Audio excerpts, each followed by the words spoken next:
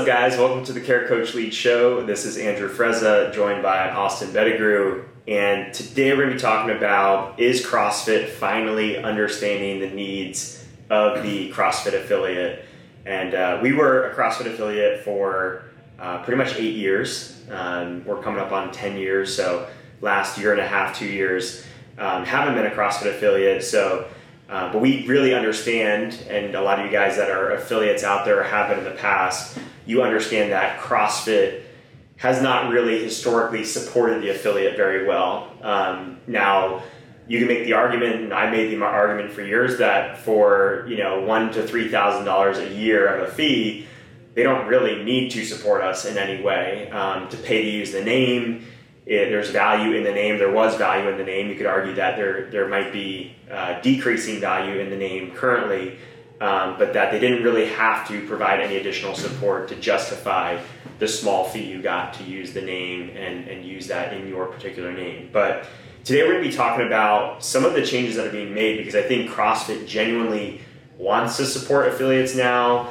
I actually had a conversation a long time ago, maybe 8 months ago, 10 months ago, with Gary Gaines and Austin Malleolo and some of the people that are taking on the affiliate side of CrossFit, and they genuinely want to help. So I know that's there, and there's been some updates. So we want to talk about some of the recent updates that have come across on social media and been announced, and our thoughts on them, where CrossFit's going and where the affiliates are going, and if the affiliate model looks good moving forward.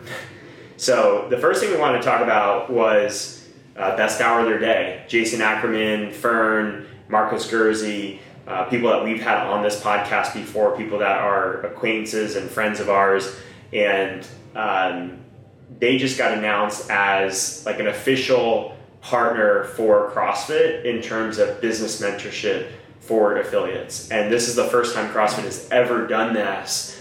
There's been business mentors that have been really closely affiliated, like Two Brain, but no one has ever had a true recommendation from CrossFit as being the go-to person. And I don't know the exact details of it yet, but it's basically official where CrossFit is going to be recommending them. There might be, I don't know, potentially even a profit share of some sort or a revenue share of some sort. I don't know if it's going that detailed. But it's definitely more than has ever been there before. So, Austin, what are your initial thoughts on that and this direction?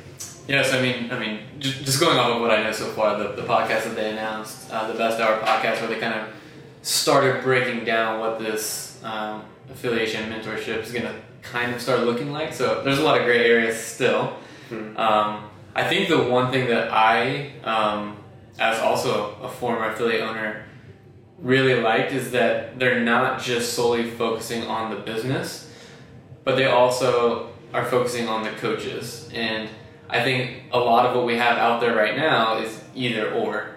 It's business mentorship or coaching mentorship or coaching improvements, or however you want to look at that. And although you could argue that there's a lot more business mentorship than coaching mentorship, I think it's important that both of them are a part of this, because it doesn't really matter how good the business looks. In a sense, if the product is bad, it's going to fail eventually down the line. So initially, my first thought was okay, at least they're approaching it from that direction, where they see the importance of both of them playing into the long-term health of the business. Yeah, my initial thought is it's kind of why them, especially seeing someone like Two Brain, who has a much longer track record in this business, although you could argue that Marcus, if you take him and his track record with barbell business and the Barbell Logic, Barbell Shrugged crew, he has a good track record as well, but there's more inconsistency there. Two Brain has been consistent,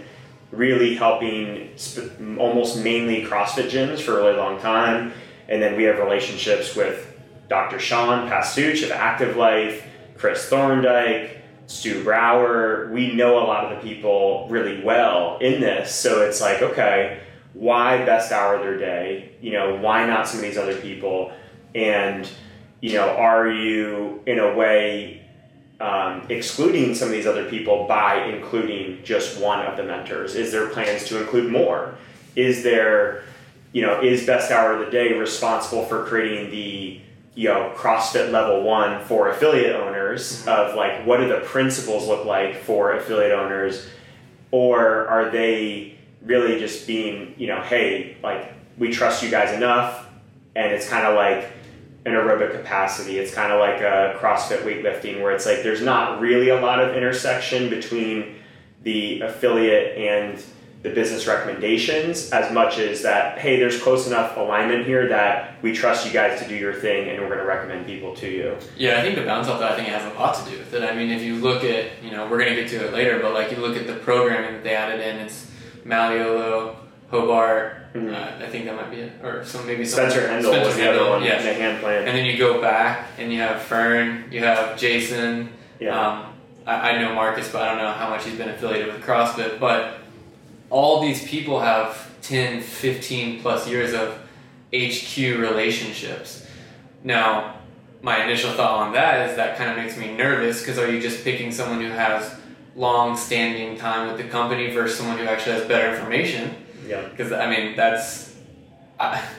kind of said it. Like, I would have initially thought Two Brain would have gotten that position if you just put apples to apples. But obviously, I think they weighed relationship and, I guess, just commitment to the company long-term above other things. Yeah. I will be interested to see how that kind of plays out long-term. Another initial thought I had is, they said in the podcast that they are the guys, so when you call, like, you're talking to them, like, they're going to be the ones helping you. And my big question is, I don't know how many affiliates there are today. I'm just going to ballpark 12,000. I think it was upwards of 15,000.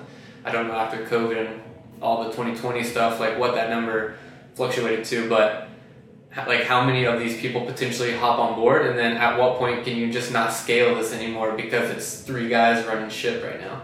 And if 1,000 gyms show up that want to do this, I just would love to see how that's gonna work. Yeah, and that's where I kind of go back to this idea of like the business level 1. What does that look like for affiliates? Because what are those really key foundational principles versus just, I know they've built out some levels of systems. Marcus wouldn't let them not do that. I know Marcus well enough that he wouldn't not let them have that. But that is different than a true curriculum that is really clearly defined and doesn't rely on Fern or Ackerman being the ones to deliver it. So it sounds like I think that's cool that you jumped on that because it sounds like a positive that you're going to be working directly with them. But someone who's business minded is like, that sounds like a negative because, there's tens of thousands of affiliates out there. And if even a small percentage decide to take part in this, who's going to lead them? Who's going to be able to take them on and mentor them? Because that's really key. Yeah, I agree. And it's like, you're going to have gyms out there who they need a small correction. Like just a small turn of the wheel and they're on the right path. You have a gym that needs to completely turn around and go the opposite direction. And I think those two, like the fact that they are all bunched into one, or at least assuming that they're all just bunched in the same type of system, that's just going to be really hard to do. Like, if one needs more time, more effort, more eyes on their business, and some barely need any, like, how do you balance that? And, they kind of mentioned in their podcast that most of these changes aren't going to be huge. They're not trying to completely overhaul someone's business. Because I think, at least listening to it, it sounds like they don't think most gyms are struggling that bad. And I know you would probably agree with me. I would really argue that point. Yeah. I would think a lot of CrossFit affiliates are doing worse than we think they are. Yeah, I think it's the exact opposite. Yeah, I think a lot of them need a lot of help, unfortunately. Yeah. And I don't know how much small things are going to help. I also think these two things that we're going to talk about kind of run, in my eyes, parallel with each other, because if the business itself can't be structured in a sense, then how are you ever going to create a program that fits every single person? You can't. And then you also throw in things like you want to help coaches improve. But every coach is teaching something completely different every single day. Like, there's just so many variables that go into it that I'm struggling to see how they're going to get it done perfectly. And I don't think they're trying to get it done perfectly, but how they're going to get the amount of mentorship needed done for some of these affiliates that I feel like have been and are currently really struggling to keep afloat? Yeah. So one of my thoughts, this was something I shared with Gary and Austin in that call, was it seemed like they were very, very much struggling with like, how do we create some standard in the industry from a business perspective without trying to become a franchise model or without trying to change too much, because so much of CrossFit has been built through this grassroots. And as you can see with just a small change like getting rid of Dave Castro, it's not a small change. Like removing one person is a really big change that, gets a lot of people upset. And so if you all of a sudden say, hey, everyone's going to be required to work with best hour of their day, or everyone's going to be required to do CrossFit affiliate programming, everyone's going to be required to do .com, whatever that is, those are massive changes, even though they may or may not be massive. They're going to feel massive to the industry, the affiliates. So my thought was like, when it comes to training, I think one thing CrossFit's done really well from the training perspective is they've given us really good frameworks. What is fitness? What are the 10 physical skills? What are the, these different models, like the Hopper model and all these different things. But they didn't tell us how to program. They didn't say, you have to use this programming.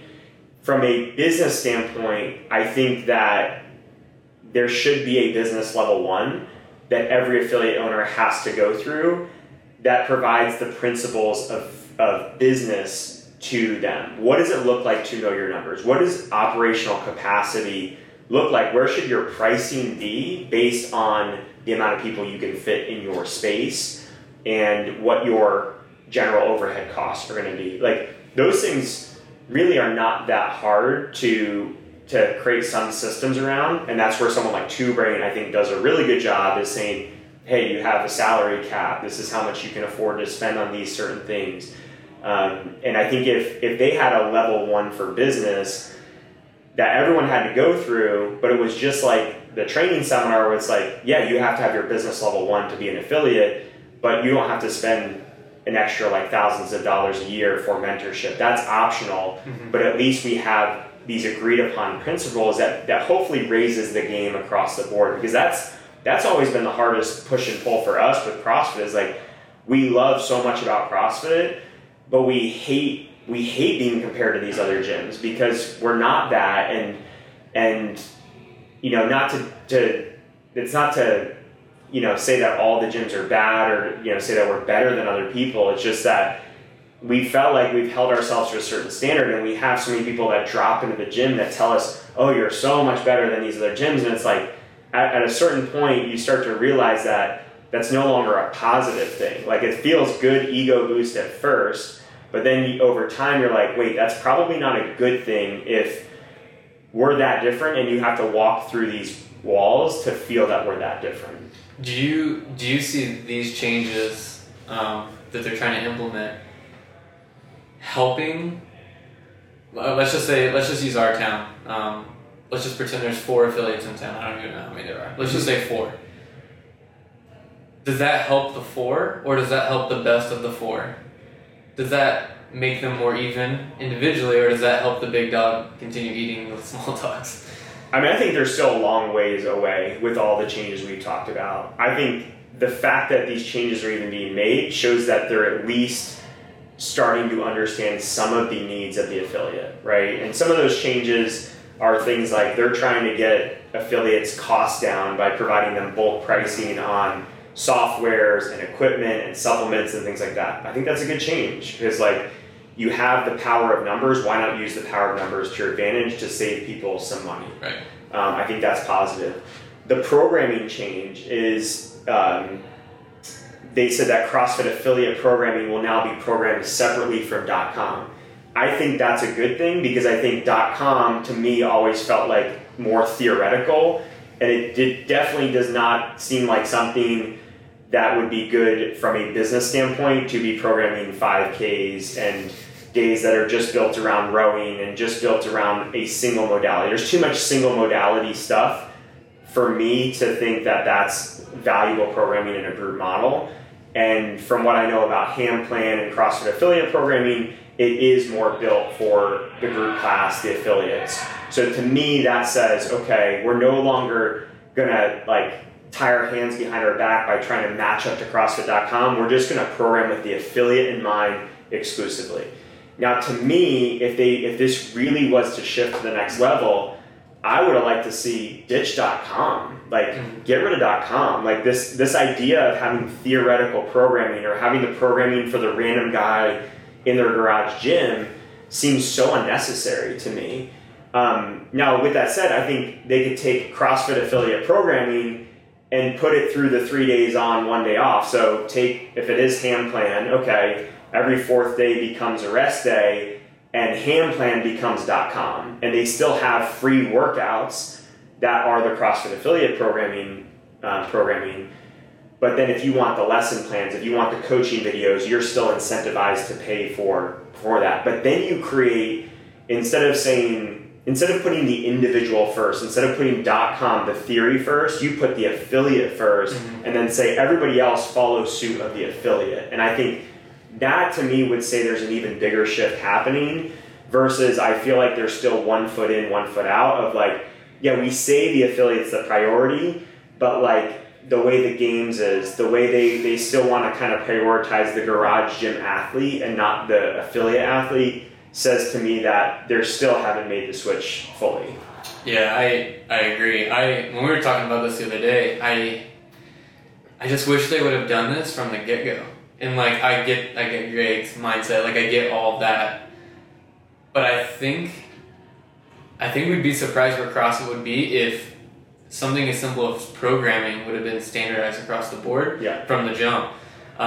If it would have been pretty solid group programming, like just better than .com, like any of these, like Invictus, Mayhem, like not to say that any of those are great, ComTrain. They're all very different from each other, and none of them are like, I would say none of them are super bad, none of them are super good, but like if it would have been any of those, would have been .com, I think you'd have a lot more gyms that just use that, and then it would create a much better community from a programming standpoint. Yeah, and I think going back to what you said earlier is like, when we would have drop-ins come in, they're like, this gym's so much better, and we started not taking it as a compliment, we started being like, geez, like this is where the industry is right now. Yeah.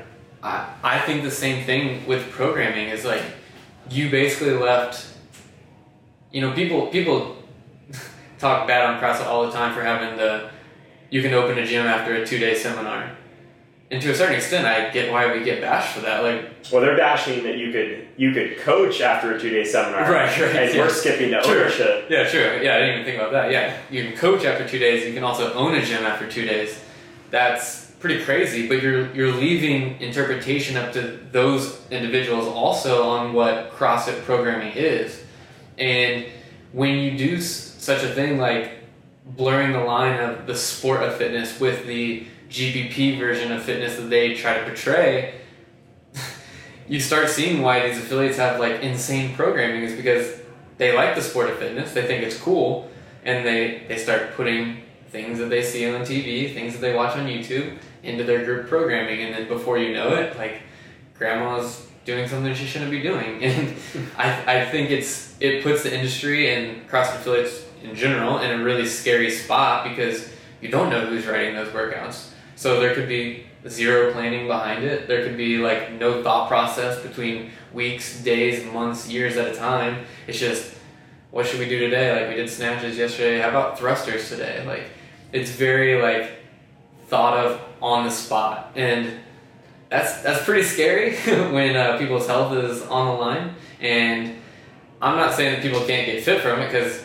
crazy enough, you can get fit from doing almost anything. Yeah. But it's just like, if we would have had that structure 12 years ago, like, man, I think CrossFit Affiliates would be in a really good spot. It's funny you say that, because it's like we've never really gotten it modeled for us of what great group class programming should look like from CrossFit's perspective. Like we've kind of been told from a grassroots side, oh, Glassman started one-on-one, and then he started pairing up one-on-one clients together, and then that turned into groups. And I think, by the time he got to larger groups, he was already out of owning a gym space. But like, I can't imagine Glassman doing personal training sessions with an everyday person and saying, okay, today's workout is a 10 by 100 meter handstand walk. Right? Like, or 10 by 100 meter sprints. That's all we're going to do today. Right. Or we're going to do 6 by 3 back squats and that's it. Like, maybe he was doing that. Maybe he maybe that's true, but like, I just can't see that happening, seeing the type of clients that we work with especially in a one-on-one setting. Right. So if that's the case, everything we've really seen up until this point from CrossFit has just been theory. And we've all had to look at each other to say, well, what does actual good group programming look like? And look at each other and go back to principles and things like that. And you're kind of finding this balance of what's out there and then what does good strength training and conditioning principles look like. But realistically, this is the first time CrossFit's ever endorsed something to say that, yeah, this is actually good, solid group class programming, you know? Yeah, to go back to the best hour of their day, like what they're doing, I think if they can work hand in hand with the programmers, so the hand plan, whatever that group is, like, I think they can actually start making some decent changes. And what I mean is, if Fern and Jason and Marcus, and they can crush the business side of it, they dig into the business part, the numbers, they start helping affiliates understand that, how to improve. You start getting some of the affiliation bonuses, which is like, you know, the supplements you said, like buying in bulk, things like that. That's great. And then if you want to start adding in the coaching part of it, I don't think there's a better way to help the coaches understand how to coach better on the floor than to start actually giving them the plan to do it. And if that's what they're planning on doing with lesson plans and minute lesson plans and specific programming, having scaling options, having all these things kind of laid out for the coach, then I actually kind of see how you could navigate this in like a pretty progressional way to actually make improvements.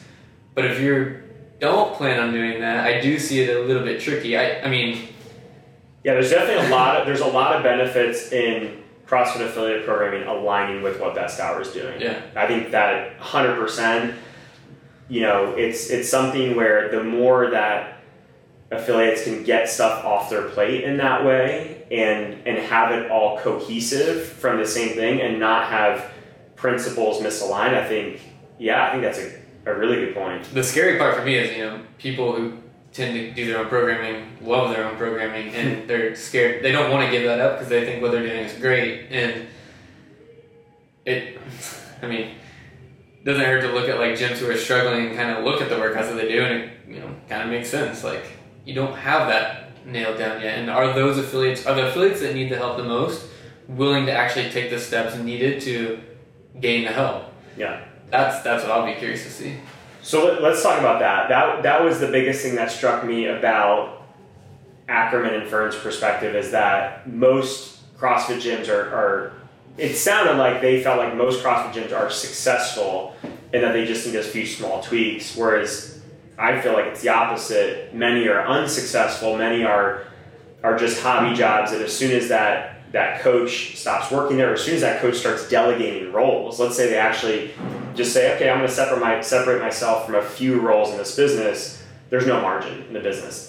All the margin is basically them being able to not pay themselves for tasks that they're already doing, or they pay themselves for it, and as soon as they delegate, they can't pay themselves anything.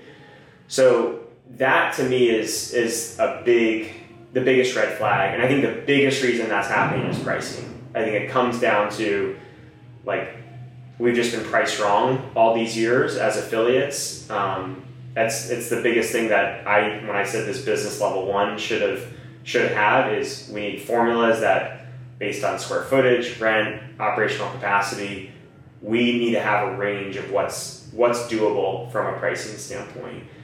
Because there's no reason that an Orange Theory should be charging more than a CrossFit gym when they can fit twice as many people in a third of the space. Yeah, I agree. I asked you and Tony yesterday, I'm like, do you guys remember what you charged when you first opened up? And I was thinking about, like, when we had ours. It was $135 and $115 when we opened. And I think we were like $115. And I was thinking back, like, why did I pick 115? And it's like, oh, because the gym I came from charged 115. Yeah. And then unfortunately, it's like most gyms do break off from one gym and they just copy and paste. So if this gym isn't doing something right, or you're just assuming that it's going right, and you just think in your head like, oh, I can do that just a little bit better, like of course you're just going to copy and paste. That's scary to me, because most of the first affiliates like weren't that good. Yeah. I mean, they were just the first there, and you know, even the gym I started at, like I think at its most it had like 550 to 600 people. Like it's a huge gym. Yeah. It was like $100 a month. So it's like for 13,000 square feet, like couldn't have been pushing numbers too good. Coaches were getting paid 15 to 20 an hour. So it's like from the outside looking in, someone sees a huge gym, crazy amount of numbers. You're like, wow, this gym must be making it. Yeah. It's like, well, ask a coach. You know, like actually look at the numbers and see how that's working out. And I think you'd be surprised. Yeah, I mean, we've seen it, and it's funny though. The market sees it, but the market doesn't really understand it, or at least I don't think they do, based on conversations I've had, where we've seen so many CrossFit gyms come and go, you know, within a, let's call it 50-mile square radius of us, and like those people, none of them were obviously unsuccessful. Many of them were what the market thought was obviously successful. Like they thought, oh, this group has a good community. They have a solid base membership. Why did that gym close? Why did that gym go out of business? You know, and you see this process where I think we mentioned we started at 115, 135. Our rates have gone up tremendously since then. Our membership that was 135 is now 215. So as we've gone up over the years, there's been other people that have come in and kind of like undercut us a little bit, right? And they might even be able to provide more one-on-one attention because they're a smaller gym, right? So they're providing a higher touch service at a lower price point. And even though, you know, we have an amazing facility, we have an amazing team, you can make the argument, okay, if you have a facility that only fits 8 to 10 people in it and you're a pretty solid coach, like you can give a better experience than us running a class of 15 to 20, right? Because you can offer that higher touch. And if you're cheaper as well, okay. But the thing that no one talks about is that the numbers are not working, right? The person can make that work for a period of time until they can't make it work, until life hits them, or they actually start to try to understand their numbers and like, oh, this does not work. And that the fact that that's not being talked about enough, and people are not trying to overhaul. I mean, Chris Thorndike is really the only one I see talking about it right now, of just like, you got to go way higher. A lot of other people are trying to plug holes by offering personal training and nutrition and do all these other things when the core service is just like not that. And I know from hearing the Best Hour guys talk, they want the core they want it to happen through the core service, and it's got to happen through smart pricing. Yeah, and I was, as you guys talking, like, I think you could make this argument of like a successful versus a non-successful gym. You could figure out pretty quick just in a conversation of like, what's their metric that they care about the most. And I feel like gyms that are unsuccessful are going to have their membership number, the actual amount of members that they have, memorized. Yeah. But you start asking them, like, what's the average member value? Like, how much does that member actually, like, what's the average paying? And you start asking them, like, what is their square footage based off of the member space that they can use and things, you know, those metrics that, like, gyms who have been around for a long time have to start figuring out, they've never thought of. And I remember when we had our gym, I don't know, I had like almost 200 members. I was like, this is crazy in this small town. Like, we're doing really good. And then you start looking at the bank, like, how's this not working out? Like, not that it wasn't working out, but not what you would think if you just base it off of one number, which is members. Right. And yeah, it's like we talk about our members sometimes, but not really. There's a lot of other metrics that we're looking at that go into making the business actually be a business. Yeah, you could have been a business guru too, because you built your gym to 200 members, you sold it at its peak, and you know, you got a decent payday for, you know. I'm trying to make a comeback on this podcast. That was my goal. It's a little late, but you know.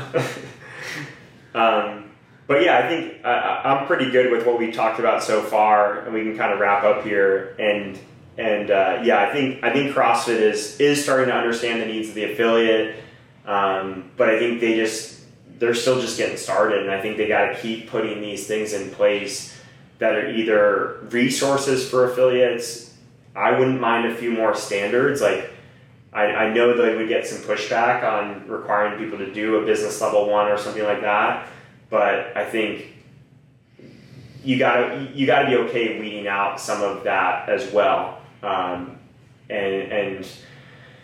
yeah, I think that the fact that they're actually partnering with someone like Best Hour to endorse some kind of mentorship is a great thing, because I think everyone can benefit from some coaching. Yeah, I agree. And the one thing I was going to say is, if you've ever heard the story about Orange Theory, they started expanding like super quick. Like right off the bat, whoever the creator was, I listened to a podcast that she was on where she was talking about it, and they expanded like super quick, and then she shut down like almost all of those studios to start again. And she started making them like very in line, very specific, like you need to do it this way, because the quality got completely out of control. It wasn't how she wanted it to be. It was starting to take a turn that she didn't want, and she basically shut them all down and restarted the whole thing. And I think she changed the name in the process to Orange Theory, but she had done Orange Theory before it was Orange Theory. And it's kind of a cool story, but the reason I bring it up is I don't think it's a bad thing that these changes make the bigger gyms, the better gyms, better. Like if they start weeding out the gyms that shouldn't be there, the thing that's going to happen is it makes the image look better. As you said, like when we had people come in and they're like so much better than other gyms, like it's not a plus when you share a name with those people. Yeah. You actually kind of want it to be like, oh, this is just like my home gym and things like that. You want those comments. Not that it's not good to hear you're doing good, but if you guys are sharing the brand, the name, I don't know, I would want my teammates to be doing pretty good too. So yeah. As you said that, I like the idea of raising the standard, and then maybe over time putting in some protections of like, where can new affiliates pop up? Like, I think putting some restrictions on that would be a positive, because I think a lot of what creates more of that just like hatred or animosity in the CrossFit affiliate space is the person that opens up right down the street, and feeling like you are competing more than being complementary to each other. So I mean, we're rooting for CrossFit. We don't want to see CrossFit do that, and even though we're technically not an affiliate, we'd love to see it still continue to thrive and do well. So thank you guys for listening to this episode. We'll see you on the next one.